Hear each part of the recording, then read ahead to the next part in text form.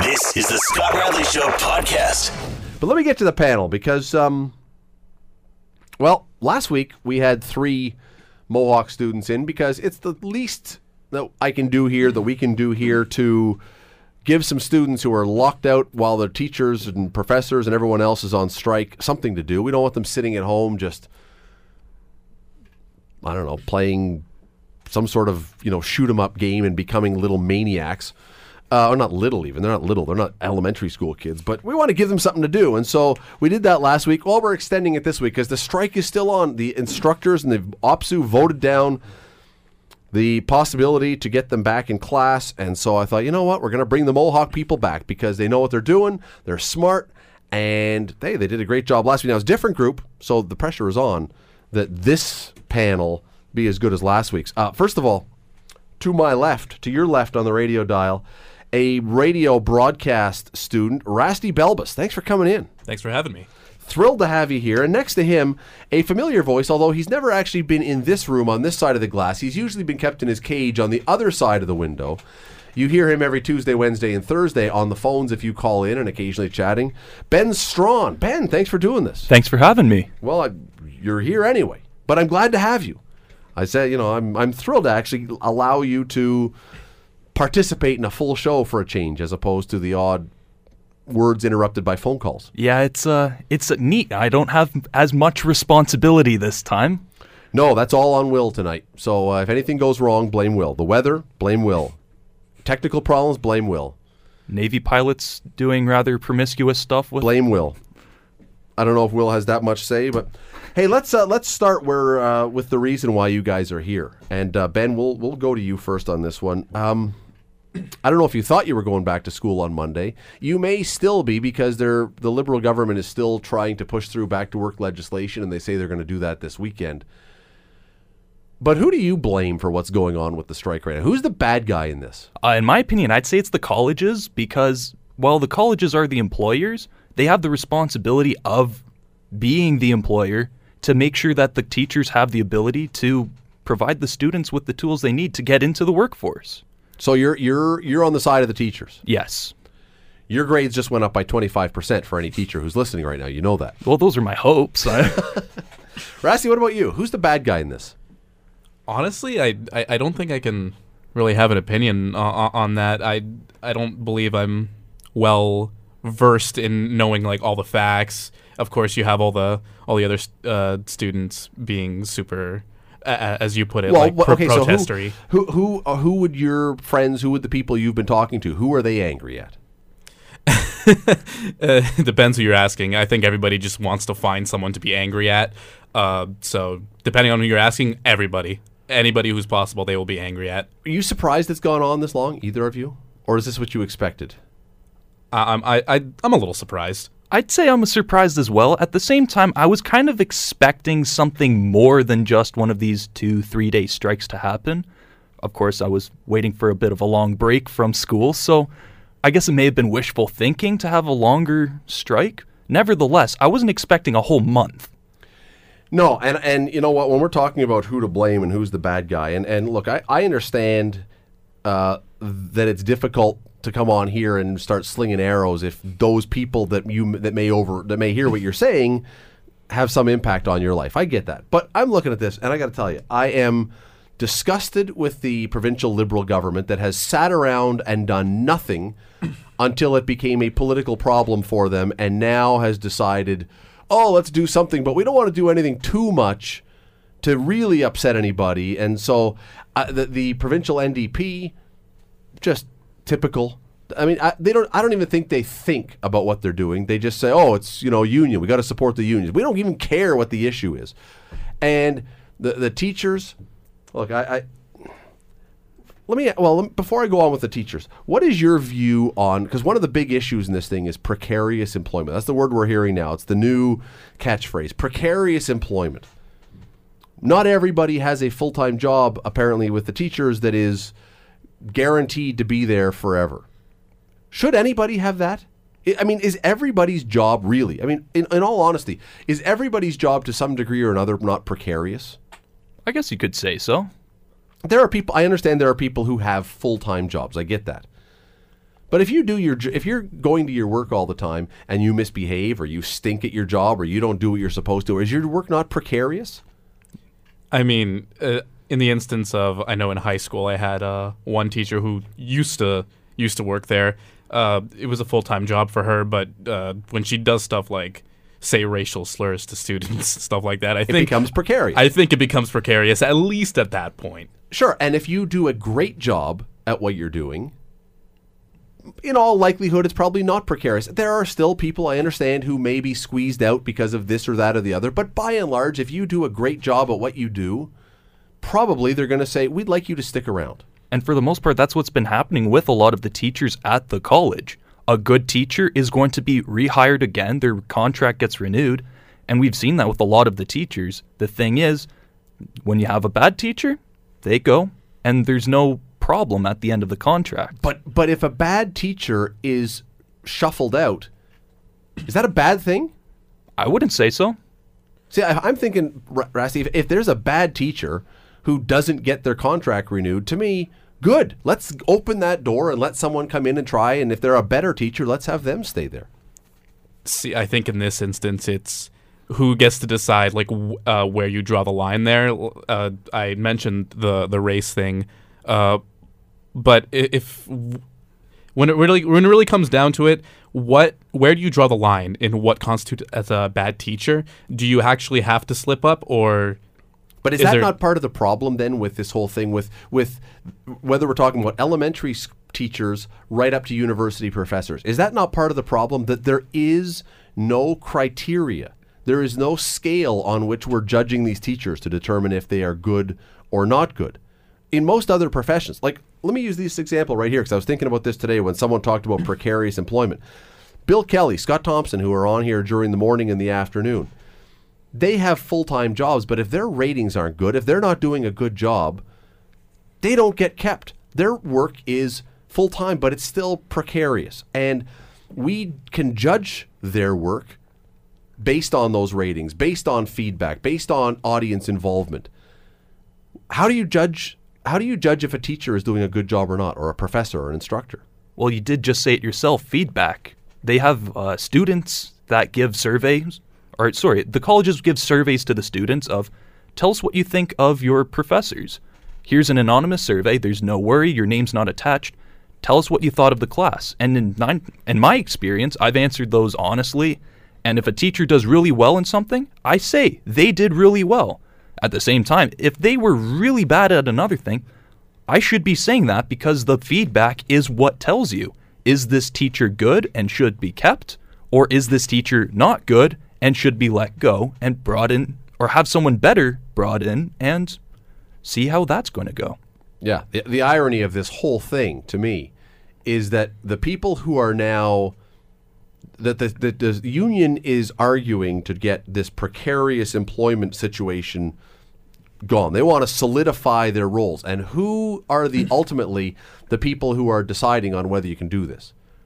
The government. So you've got politicians who are the absolute perfect example of precarious employment. If they don't do their job, they get voted out. It's very cut and dried how their system works. And you're saying, well, I want to have a system now where I eliminate all the risk that I could possibly lose my job. I want to know that from now until time eternal, I am locked in with a job. And I don't think that exists. I think that's a utopian vision of something that does not exist anywhere.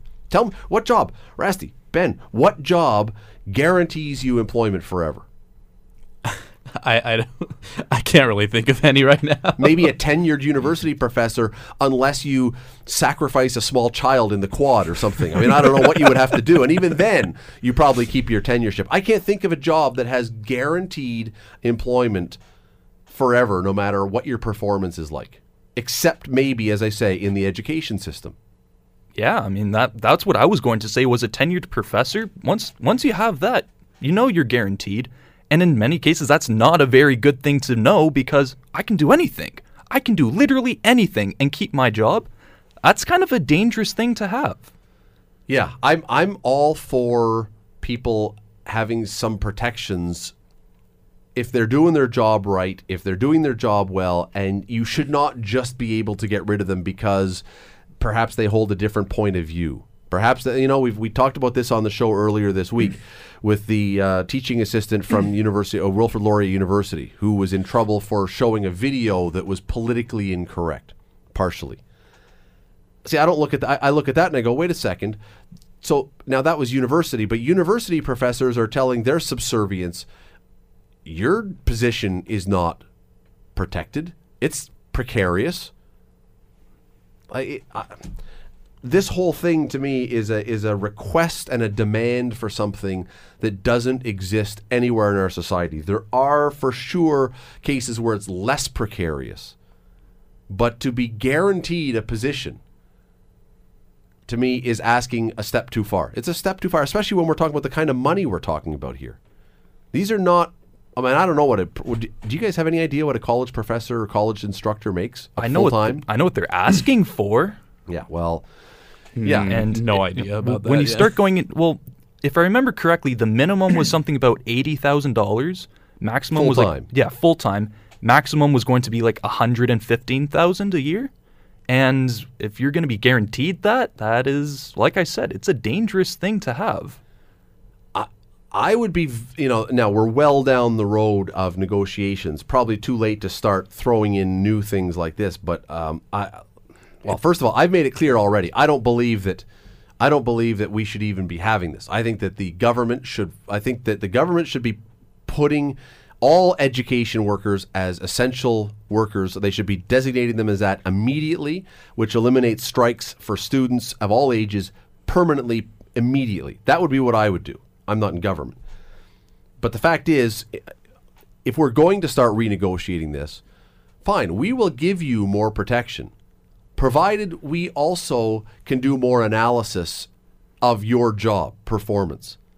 And you are protected for your job, provided your performance remains high. But if your performance goes down, we've got thousands of young teachers waiting in the wings.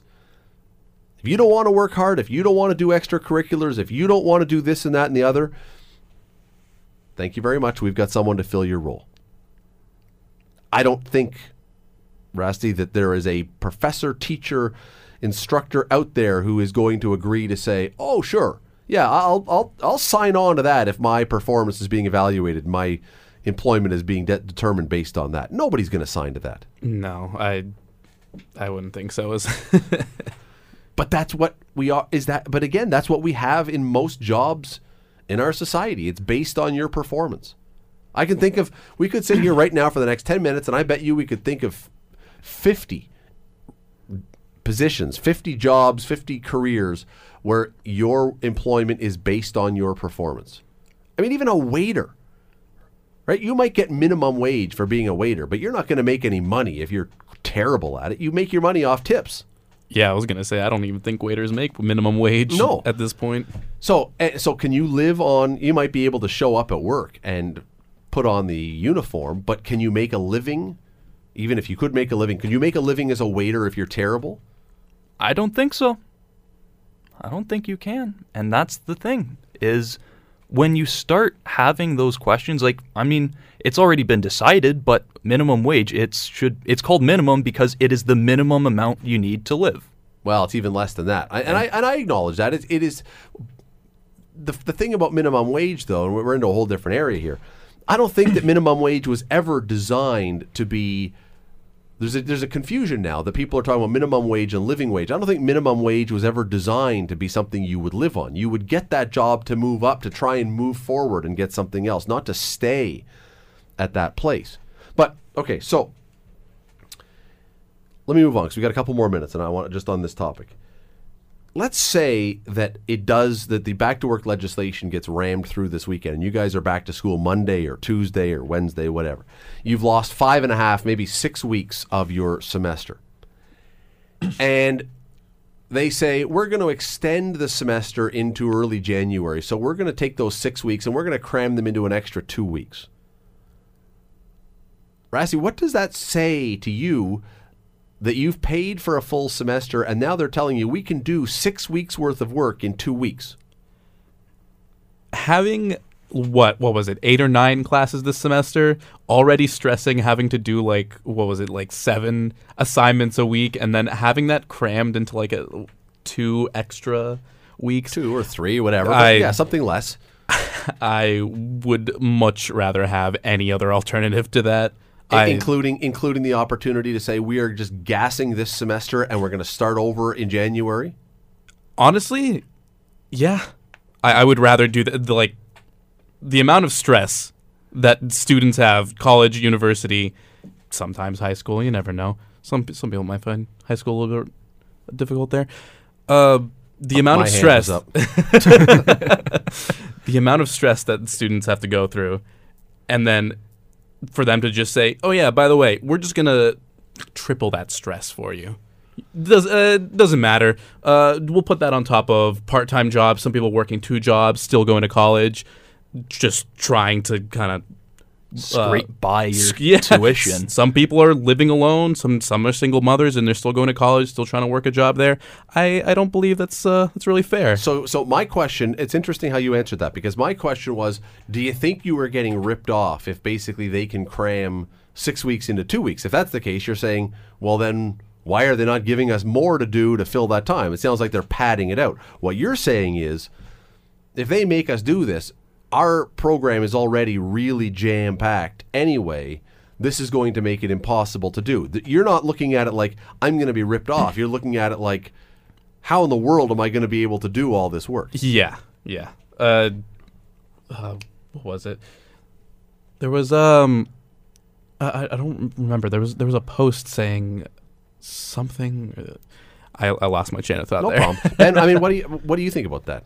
I really do think that if you were able to take 6 weeks of work and cram it into 2 weeks of work, why are you having programs that are so long as they are? And that was my question. And that to me is, if you could do that, if you really could do that, well then why are you not giving me more information and more teaching in that time if we're just padding it out?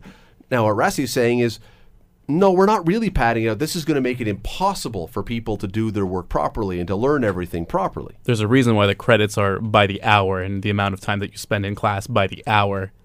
Having to just take that all away is just absolutely impossible for some people. And so what becomes of it then? Like, what happens then if what, as you described, Raasty, that we now have all this work to do in this limited time? Presumably that means some people who are not the exceptional time managers, not everybody is a great time manager, some people's marks are going to go. Does that not make this strike directly impact their future? Because when they then go to put their report cards out or go to apply for a job, this would then directly impact their ability to get work. Definitely. I remember the post that I was talking about where they were talking about a strike has never affected a student's ability to complete the year or their semester. This very well could be that 1 in a million chance. And that was an email we were told directly from the college, was that no one has ever had their academic standing affected by this. But now that you've gone almost 5 or 6 weeks, I don't think you can say that that's going to be the case anymore. Well, I mean, to me, I know that when I was in high school, because I got rid of math as fast as I could when I got out of high school. I cannot do math. But I know that when I was doing math, as an example, in high school, I always thought it was unfortunate because whatever I had managed to cram into my head and actually learn by the time final exams rolled around in May or June, when I showed up in September again and I'd had a whole summer of not doing that, I needed weeks to catch up and remember what it was that I was doing. Now, that was a whole summer, but nonetheless, if you've been away for 6 weeks and you've been doing some intense stuff with, in your case, both of you broadcasting, not only do you now have to move forward and cram everything in, there's going to be some recap time to go over again what we were doing. Where did we last leave off? You know, it's like the beginning of any serial, any series TV show. What do they always show at the beginning? What happened before? If you ever watched Lost or if you ever watched some drama, it's always, you know, here's what happened before. Better, you know, Stranger Things. I just finished watching it. Here's what happened previously. You need that in order to pick up. You can't just drop everyone right in there. So I just don't know how this is going to be done. I really don't know how it's going to be done in a fair way. Last thing, would either of you sign up to the class action lawsuit to try and get some form of a refund, even if you get to theoretically get all your schooling in? Would either of you sign up for that?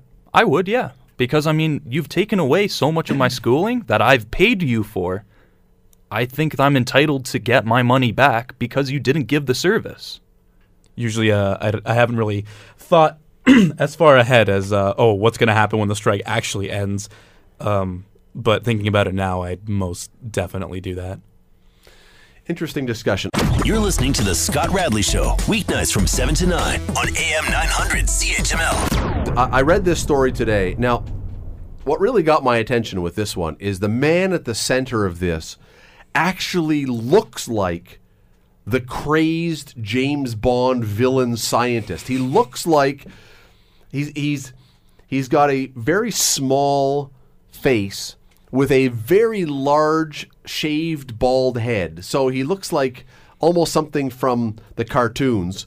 And he's got the evil round John Lennon glasses. He looks perfect for this story. I'm saying that as the introduction because this guy looks like Hollywood has created him to be the fulcrum of this story.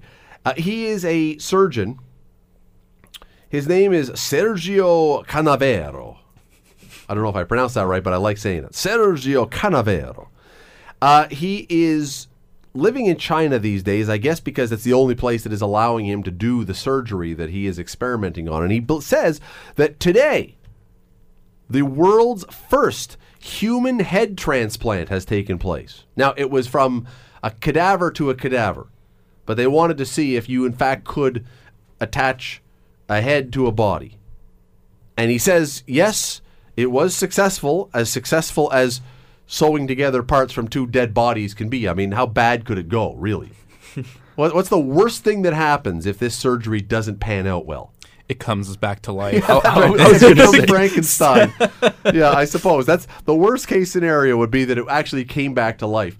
Did not do that, but he's apparently done a head to body transplant.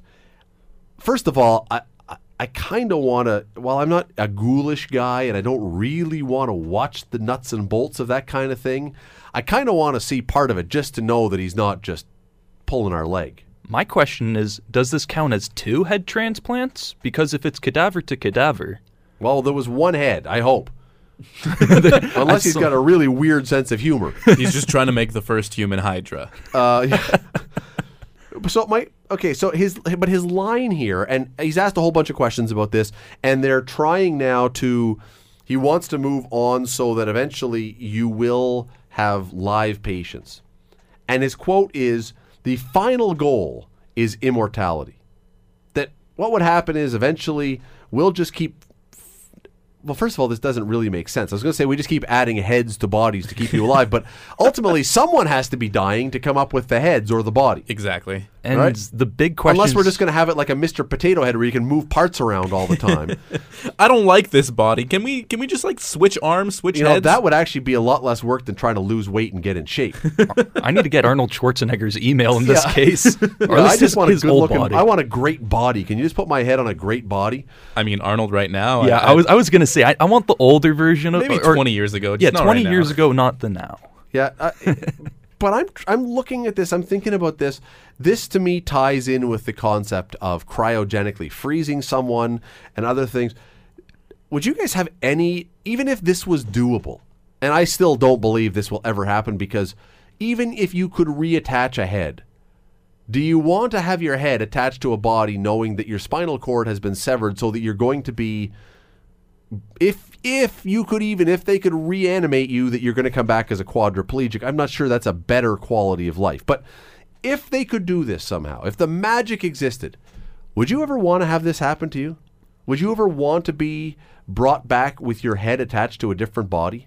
I'm seriously scared of most things. I'm going to have to go with a no. I remember seeing there was like an old YTV show. It was like Mystery Hunters or something. It was always on like at like 9 o'clock or something. And they were kind of like entertaining this idea. They kind of were like, oh yeah, this totally happened. This guy cut off his head, cryogenically froze it, and now he's in this new body. But I kind of knew that it was kind of made up. That always spooked me. See, let me read you a little more from this story about this. They've done experiments prior to this cadaver-to-cadaver move. They've done some experiments on rats. The team severed the spinal cords of rats, then treated them with polyethylene glycol to seal and repair damaged spinal cord nerve cells. Within a month, the rats had recovered some movement, and 2 returned to a state that was, quote, basically normal. He says there's already been interest from ultra-rich patients seeking to extend their lives by grafting aging heads onto fresh young bodies. Just calling them fresh young bodies throws me off right off the bat. The thing that throws me off is the basically normal. Air quotations. Yes. Yeah. I'd rather be normal, or personally, I would rather become like bionic before I take other human parts. I will take machine first. You know, another story has just popped into my head that I have seen some of in the last couple of weeks, and it's not a story that particularly I want to talk about on the show because it's kind of, to me, it's kind of gross and kind of. But there is an industry, there is a market developing for fake sex dolls, basically. You know, lifelike. There are people over in Europe who are making life-size, lifelike dolls of women. I think it's, you know, there's so many problems with this, but that are basically your sex toy. And I'm looking going, okay, wait a second. If I've got my actual head, back to this story, and you can make a body now that is close enough to human to be close, why not just strap your head onto that? Again, as you said, Ben, like this whole thing. I almost feel like it's ridiculous to be talking about this topic, but for the fact that there is someone out there doing actual experiments on this, right? If this was just a guy who said, I think down the road we can attach a body to a head, and nothing had been done, you would say, what a ridiculous thing. But there's someone who is actually trying to do this and apparently has people willing to spend money to make this happen. And if it works, if he could ever produce a person to come walking out of behind the curtain with a new head, just a big scar right around their neck, presumably the same race and the same gender, I suppose. Now it gets really interesting if you start mixing. But presumably you have someone who comes walking out and says, yeah, this was not my original head, or this was not my original body. People will be looking into this. I just cannot fathom how you would want to do this. At what point do you start going, this is a designer body, and this is taken with the finest parts from Belgium, and this has some Polish, and these are the Australian eyes from, Western Australia. You're not wrong. You're not wrong at all, because if this was to work, and again, I think we're talking about dreamland here. I just don't believe that this is going to happen. I think there's just so many things that make this crazy. But yeah, you're not wrong. What's to stop you, even if you're not going to switch heads? Could the same technology, could you say, you know what, the head thing is a lot to ask. Doing the whole head is a tough one. But hey, could there be someone who says, I'm going to sort of take the general concept of this technology and transplant eyeballs to someone who is blind? Now that is actually something you go, hey, how about using your medical and scientific skills to something like that? Instead of making it some sort of Star Trek weird thing, let's put it towards something actually useful. That I would look at and go, if I was totally blind, I'd be open to someone testing that on me. The other question is, well, your head is still going to keep aging. Your brain is still going to deteriorate over time. After a while, you're just going to have mush on shoulders. Applesauce on a firm body. That's. I'm just wondering how these people are gonna go through and see the results for their ancestry stuff. How that's gonna work out if they're taking like Polish eyeballs and just like Australian fingers. I'm looking at this now. You just created another interesting thought in my head.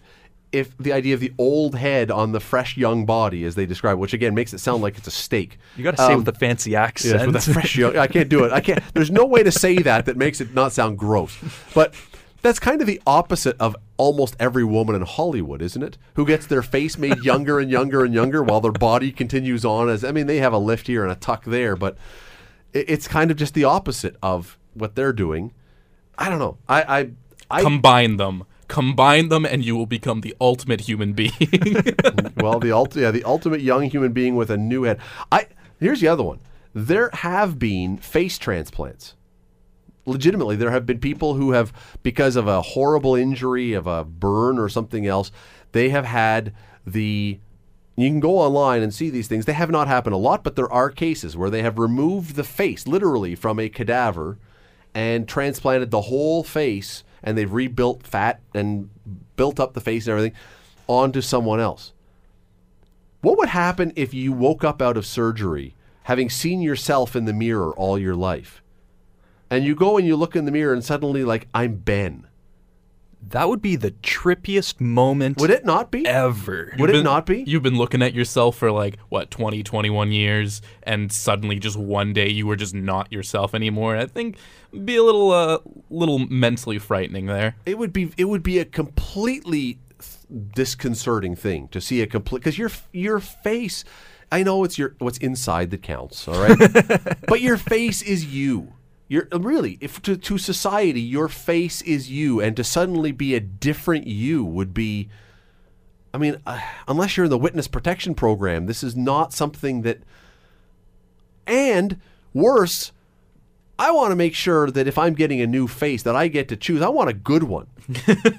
Seriously, could you imagine if after all this, you wake up and you find out that, well, the only available face that we had was really homely. Okay, I'll wait for an extra week or two. Wait for a good-looking person to become available. Step right up to the face lottery. There's not, this whole thing, and yes, we are making light of this, and I know in some cases for some people this is very serious. The whole thing to me is just creepy beyond words. The cryogenics, the head transplants, the face transplants, it's all just totally creepy. And if we're mocking it a little bit, it's just because I don't know how to talk about this without cringing anyway. Again, I would love it if Dr. Evil here with the giant bald head and the little face. Wait till you see his picture. Did you ever see that old Saturday Night Live skit with the two who were the twins, the two super Ace and what was it? Base? Hans and Franz? No. No? It was the animated one, and they were a little close.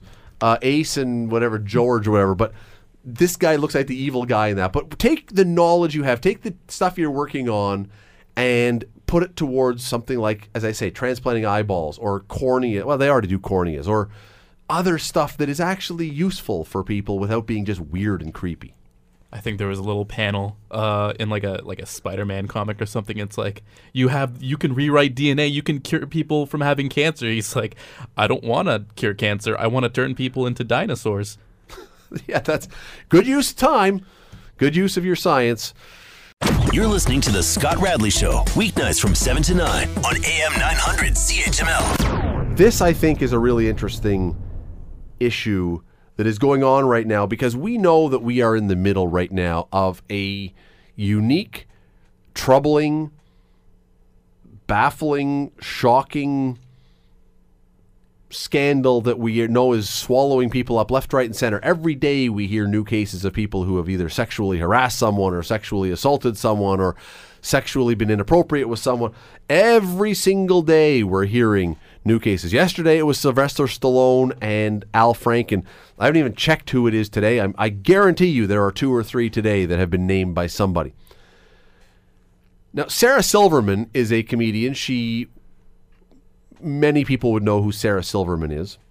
You can love her, you can not love her work, but nonetheless, she is well known as a comedian. She's done all kinds of things. Anyway, she is good friends with Louis C.K., who is one of the guys who was really in the middle of one of the worst cases of this. Without going into details about Louis C.K., let's just say that his behavior was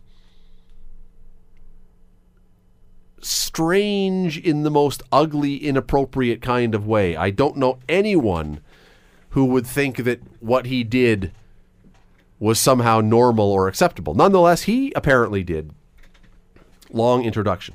Sarah Silverman was talking in the New York Times today, and her question that she asked is it okay to love someone, to be friends with someone, to not hate someone who has done some horrible things? Is it okay is it okay for her to be friends with Louis C.K. even after we know what he did? Is it okay for someone to be friends with Weinstein after someone knows what he did? How do you do that?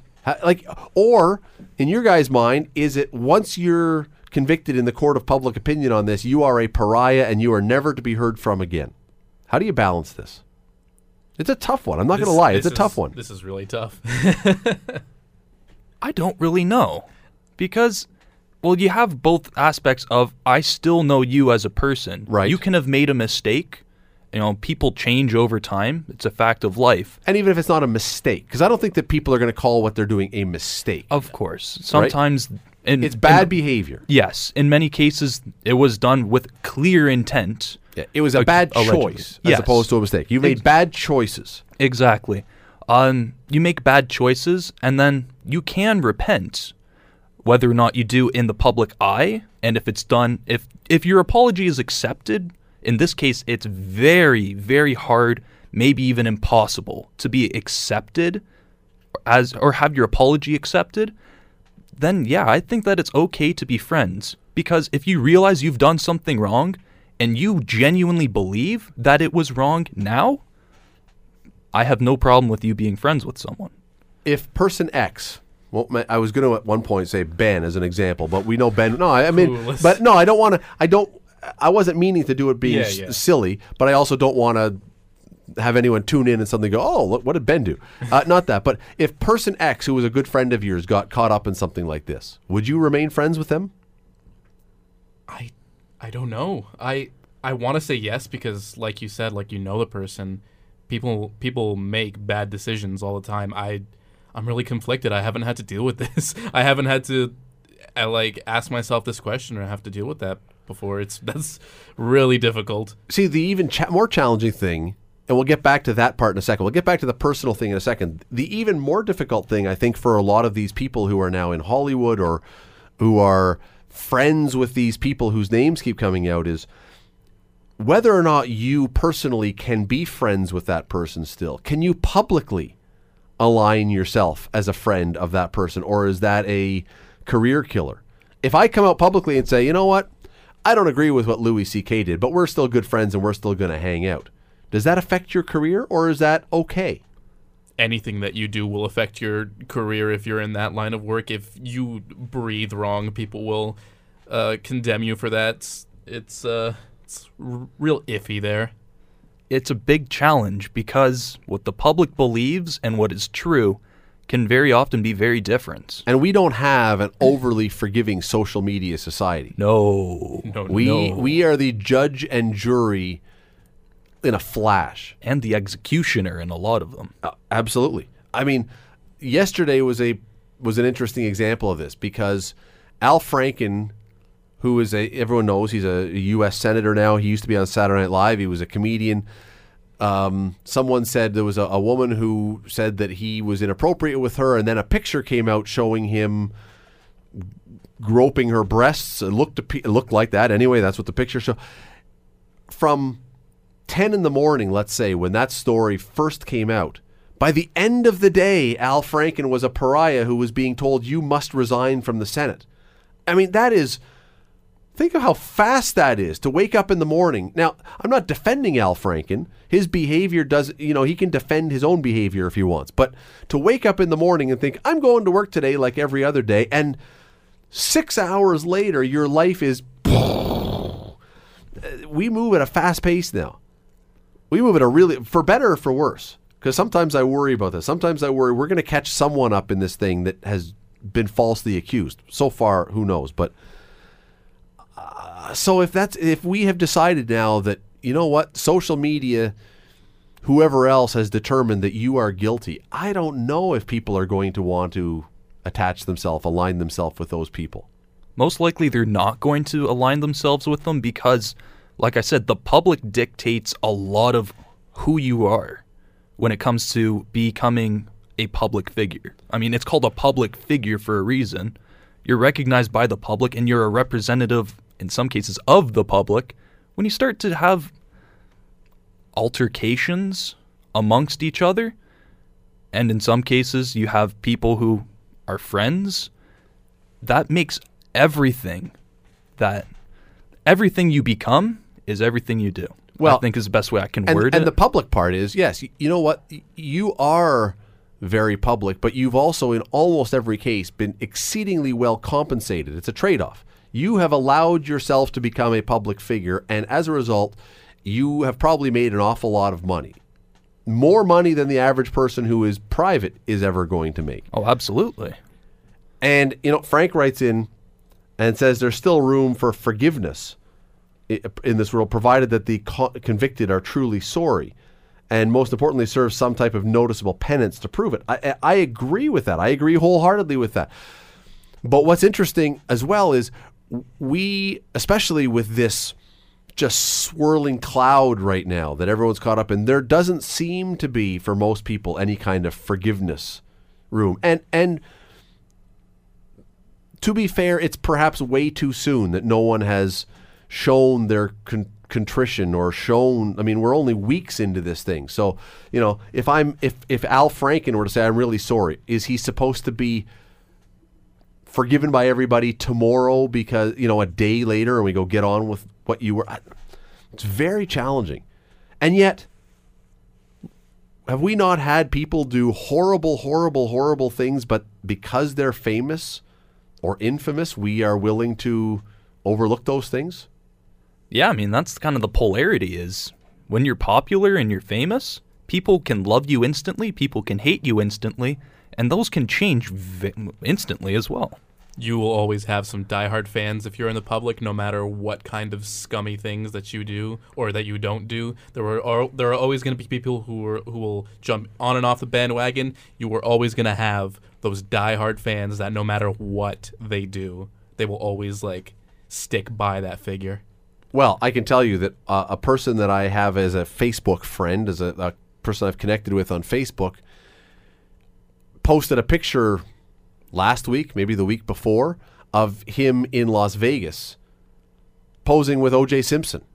Bumped into him on the street, and he and his buddy and O.J. right between them, big smiles on everybody's face. And I'm looking at this going, see, I have a harder time with that, not because I dismiss or I'm belittling this sexual assault scandal that's going on. It's this idea that OJ's kind of just a fun guy, and he, on and on. He 99.999999% slaughtered two people. I'm sorry, I can't see a guy in the middle of the strip in Vegas and go, "Hey, OJ, come on over, let's take a picture, man." I can't do that. I can't, and maybe I should be now. Maybe I should be more forgiving of the guy. I can forgive him, I suppose, if he were ever to say that I've done something wrong, but I just don't see. I can't do that. For that, for the context with the picture that your friend had, did they have a whole paragraph of why they love OJ, or because I'm thinking on the internet at least there is a lot of doing it in jest. I know there was a lot of pictures of people taking selfies with Hillary Clinton and saying can't wait till we go to jail on Snapchat or something. No, this appeared to be hey, look how excited we are to run into OJ. And and if I had a friend, if I was really close friends with one of the people whose name had come up in this recent sexual assault thing, let me use a different example, because we've had again, some people seem to be these lovable folks that we're able to overlook some of their things, like OJ. But if you were really close friends with Gian Gomeshi, would it be easy publicly to align yourself with him now? Because I look at a guy like that and I think, I don't see the public forgiveness. I don't see the public willingness to overlook his actions still. I don't know how many people are going to say, yeah, I'll criticize your behaviors, but I'll stand with you. I don't see people doing that. I don't see them. It's you're either standing with the person and being criticized, or you're leaving them totally alone. And I don't know if that's the right thing or not. I find it interesting that you bring up John Gomeshi, because I find that a lot of society nowadays remembers things very poorly. People forget things very fast, and I don't want to get into this too much, but that's part of the thing that gets Trump going so well, is because he does something stupid now, and he does something stupid the next day, and what he did before, everyone forgets about it. Yeah, I am entirely, absolutely, I am entirely forgiving of someone, and I want to be able to offer that kind of forgiveness to somebody. But it is this situation right now is so difficult to know how do you handle this. And I don't know that it's healthy for someone to just have everybody abandon them. You get caught up in this thing, because what happens again? We're talking about one particular case, but what happens to the first person who gets wrongly accused in this thing? Like this is now a sweeping tidal wave that's going over. Somebody at some point is going to be wrongly accused because for some particular reason. Two things are going to happen. First, that person's life is going to be ruined. Second of all, if it's disproven, the unfortunate part is that's going to raise doubts and questions about all the legitimate ones that have been thrown out there, right? It's going to be a huge problem, but what happens to that person when everybody runs from them? It's very, very difficult. It really is. I'm not an easy one. To Sarah Silverman's question, can you love someone who did bad things, or how do you deal with that? Not an easy question right now. And if you were friends with Louis C.K. or with Weinstein or with any of these people, that is a tough position to try and say that I'm going to publicly stand beside you while hails of arrows are flying legitimately and fairly and earned, but flying at you. That's a tough position. You're listening to The Scott Radley Show, weeknights from 7 to 9 on AM 900 CHML. There were 99 people. I believe it was today. It was either today or yesterday, but there were 99 people that were given the Order of Canada today. You guys know what the Order of Canada is. It's Canada's highest. There's 3 levels, but it's our highest civilian award that we give for contributions to our country. Included today were people like Alex Trebek from Jeopardy. Fair enough. The surviving members of Tragically Hip. Fair enough. But there were 99 people. And I'm wondering, in the States they have different awards, and I'm not comparing us necessarily to the States, but I look at these 99 people, and we do this every year. I think it may even be twice a year. Does this sheer volume not somehow water down the award a little bit? Should we not be a little more, I don't know, particular about who we're giving these top honors to? I would think so. I mean, 99 people being given the best award you can, that doesn't really make it feel like it's the best. Maybe we just have a lot of people here that are the best. We are Canadian. Well, we do like to give everyone the participant medal, and these are not these are not just the participant ribbon people. But Mark Messier was on there, Mike Myers, Catherine O'Hara were on there. So I mean, there are people who are recognizable name people. The difficulty with this is it doesn't diminish what the other people have done when they're not as famous. But I think you could go down the list of these 99, and I'm not going to do it because I don't want to point people out just to humiliate them or to embarrass them. That's not what it's about. Most of these people, you and I and everyone listening, would have never heard of before. We would have never heard of these people before. And sometimes that's because the stuff they've done has been in science or in something else. And I mean, how many of us really know who's working in a lab somewhere in some university? But it just seems to me that when you give out 99 of these things once or twice a year, that doesn't seem to be all that special anymore. Especially when you give it to something like all the surviving members of the Tragically Hip. When the one guy who should have got it... Exactly. And I think he did, to be honest. I think believe he did. Okay, just the wording of that kind of threw me off. I thought it was like literally everybody except Gord Downey got it. That seemed a little... Well, no, and I think, as I say, I believe that he had it previously. I think when they had the diagnosis of cancer, I think they rushed him through and got it. So, okay, first of all, kudos to the Order of Canada people, if that's the case, for getting it to the person before they pass away. Same when Terry Fox was very ill, they did this. Because you take somewhere else like the Hockey Hall of Fame that has people like Pat Quinn or Pat Burns who are dying, and they know they're going in and they don't decide to induct them before they die, and then they induct them right after they die, and it's like, well, what was the point of that other than being mean? So good for them. But I simply look at this, I think maybe we should still be honoring all these people for the great work they do, but then let's have a separate standalone thing for the really impactful Canadians who really set our country, did something spectacular for the country, or really brought glory to the country. And I don't know, does Mike Myers fall into that category? Does a guy who played Austin Powers or the Love Guru? Or Shrek? I mean, but you know what? Go down in the States and everybody knows who Mike Myers is. So he has brought acclaim and he has brought attention. Alex Trebek. Everybody knows who Alex Trebek is. It seems to me that people like that who are the absolute top of the top should be in a different category. Well, didn't you say there was like the 3 tiers of it? There are, but the difficulty is even within the 3 tiers of them, there's the member of the Order of Canada, there's the officers of the Order of Canada, there's the companions of the Order of Canada. Which one is the highest one? Officers? Companion? Okay, good guess. Companion. All right. Did you know that? Absolutely not. I just so went. You said him, and it seemed like you did him in order. Like members, kind of like That's what I was thinking. Yeah, was you're like, a member. He's trying to mess me up. But again, so even though they have different levels, if you were to bump into someone and they said, "I'm in the Order of Canada," and you said, "Oh, what level?" and they said, "Officer," would you go, "Oh, you're the middle one," or would you go, well, what does that mean? Help me out with that. What level is that one again? Maybe the whole thing is we got to change the name at least.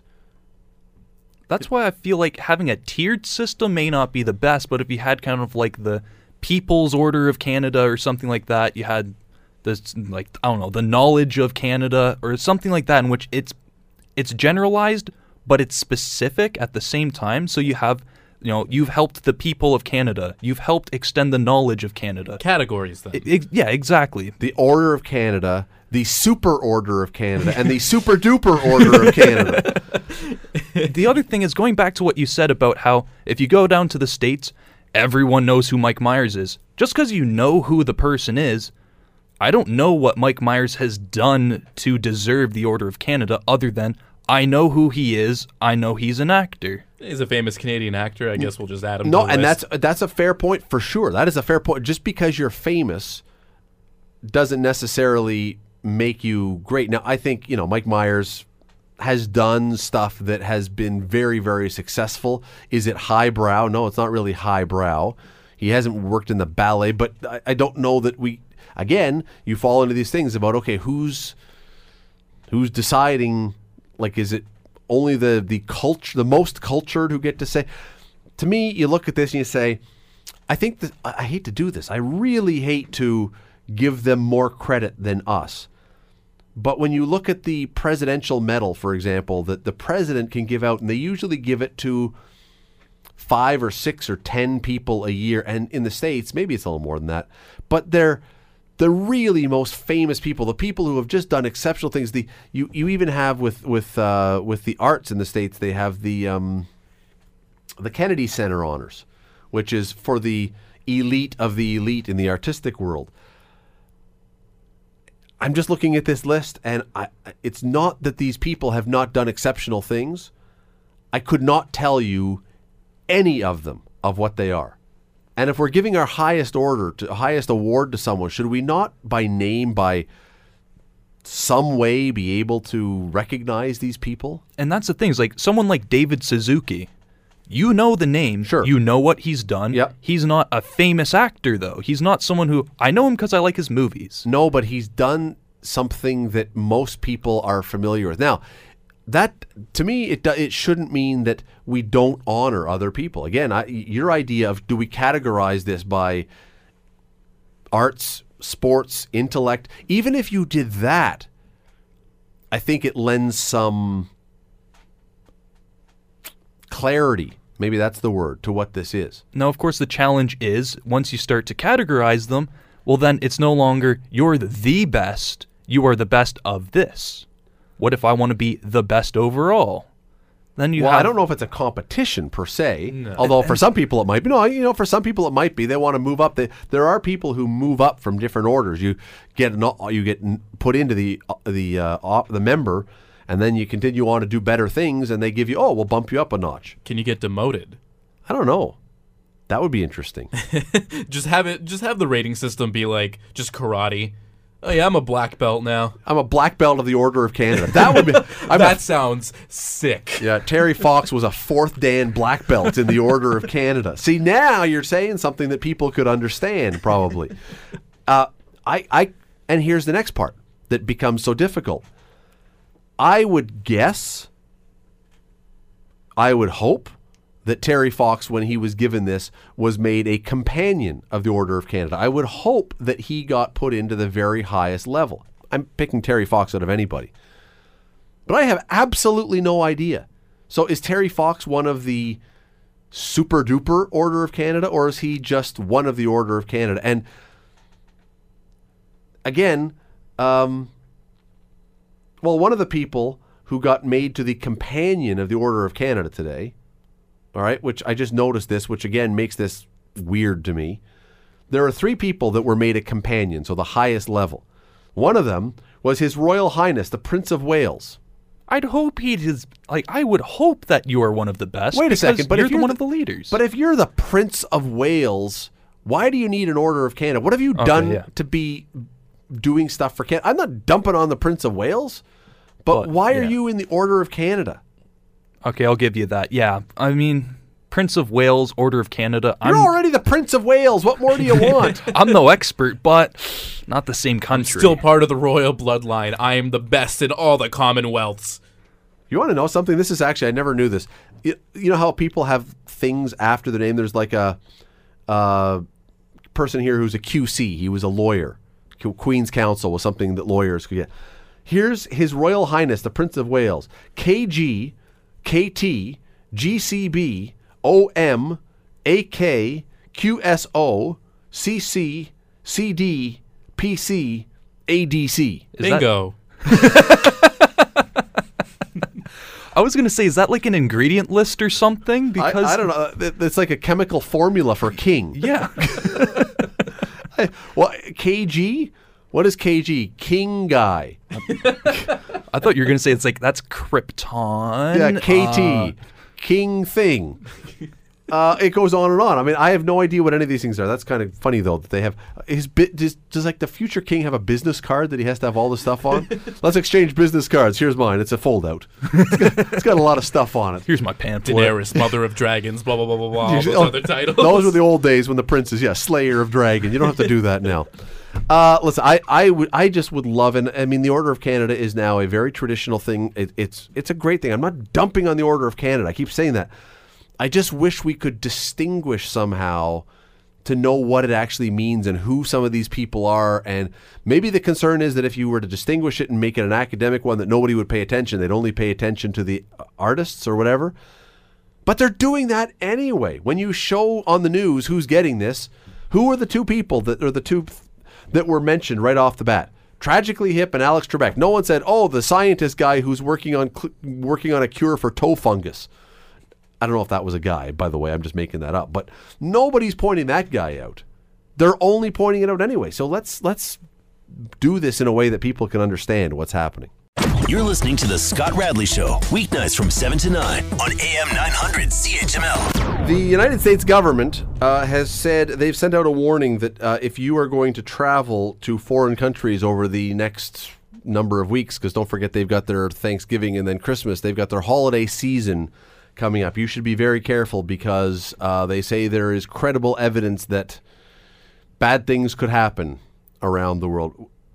Would you guys with the climate of the world today, would you be comfortable traveling, or do you just want to stay right here in Canada?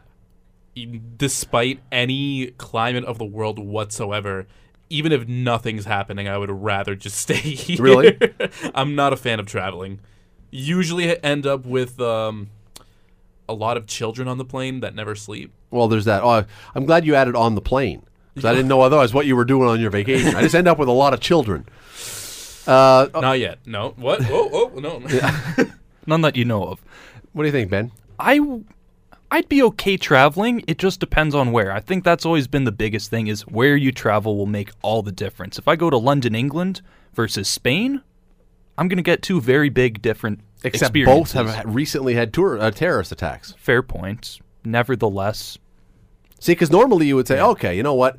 I'm not going to go do my vacation at a lovely beach in Baghdad, right? I mean, people would say, okay, that would be crazy. It's, it's dangerous. But it's dangerous. Look at what we've had on the news lately. It's dangerous everywhere if somebody decides to make it dangerous. and that's the thing, though, is you never know where. You never know. So home is, in this case, it's just as dangerous than going somewhere else. Maybe. Depending on where you go, of course. Maybe. And I find it hard to believe. Maybe I'm very naive. I hope I'm not, but maybe I'm very naive. But I just don't see Hamilton being a target for terrorists. I hope that's fair, and I hope that's accurate, and I hope I'm not overlooking something. But if I'm someone who is going to either do a suicide mission or do something that I know could end up with me being killed by the police or locked up for the rest of my life, I don't know that Hamilton is the place that I'm going to say, that's where I want to make my mark. And so I feel very safe when I'm at home here. I'm just going to knock on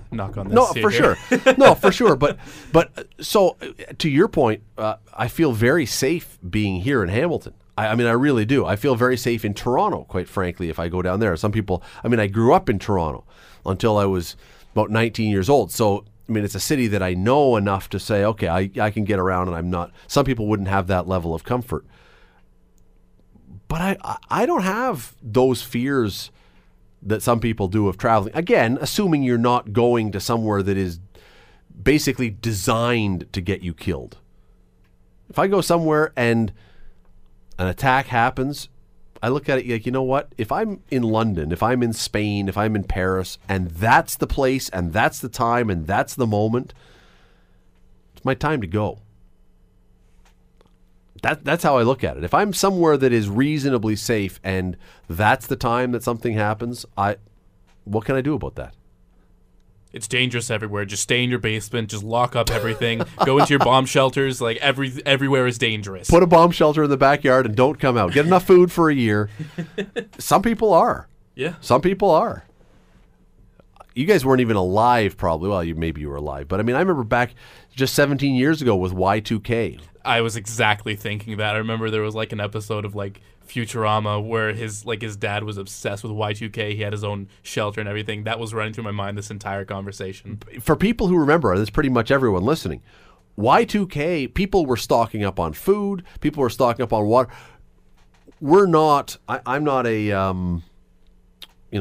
bomb. I don't have a bomb shelter in my backyard. But with all the stuff we heard about Y2K, we went out and bought 8 or 9 jugs of water, because why not? It costs you a couple bucks each, and better safe than sorry. I'd say it would be better for you to invest in reusable, or like ways in which you can get water constantly, instead of saying, I have a jug of water, I am good to go. Instead, be like, I have a water filtration thing. When the rain comes, I store my water, I have water. It keeps coming. So just don't put any chemicals in my pool so I can have it for drinking water if need be down the road. Hey, you never know. But yeah, it's something like that, in which you're like, I have a reusable, a renewable source of food, of water. Invest in gardening stuff. So if you have to, you can garden, like you can grow your own food. Prepare for the worst. Buy a farm. With a bunker. Yeah. I would travel though. I have no worries about it. And again, if it turns out that a year from now, on this particular show, they're announcing my demise because I went traveling somewhere and I got caught in a terrorist attack, it was my time. Honestly, I mean, I'm not being funny. I'm saying if I go to London or somewhere like that, I'm not walking into what I expect is a horrible, horrible thing. And if it does happen, you can't. People who ran in the Boston Marathon, am I not going to run in a marathon if I was a marathon runner because someone might try and blow it up again? No, if I happen, I'm not trying to belittle or make light of the people who were injured, but there were literally tens of hundreds of thousands of people along that Boston Marathon route, and a handful were injured. It was terrible. It was tragic that it happened to them. But should all of those 100,000 or 200,000 say, you know what, I'm never going to leave my home again? That's the thing I say. I'll do it. That's why I say that traveling, it's all about where you go, but even then, you don't know what's going to happen. So I don't want to say don't worry about it. You're listening to The Scott Radley Show, weeknights from 7 to 9 on AM 900 CHML. Great story that I just found online that I want to ask you about. Guy in Pennsylvania who joked that he didn't want to venture into the afterlife hungry died this week and was buried with 2 of his favorite cheesesteaks by his side so that he could dine in the future. When the time comes that you are buried, what food will be in the casket with Ben? What food will be in the casket with Raasty? With me, I'm going to have as many Twinkies as I can. Because they live forever. Because they live forever. Yeah. It's a good answer. Chicken nuggets and burgers. Doesn't matter where. All right, the nuggets for McDonald's, burger, wherever. I'm good with whatever. Will, what's going to be in your casket when you die? What's the food? Cheesecake. Just cheesecake. It's going to get sticky very quickly. Don't care. Cheesecake in the afterlife. That's a way to go. I'm going to have about a 300-ounce steak, medium rare. Should last for a day or two. Is this like the thing where you put the coins on their eyes to help them across the river? Yeah, good, except Styx? I want steaks on my eyes over the river Styx. The Scott Radley Show, weeknights from 7 to 9 on AM 900 CHML.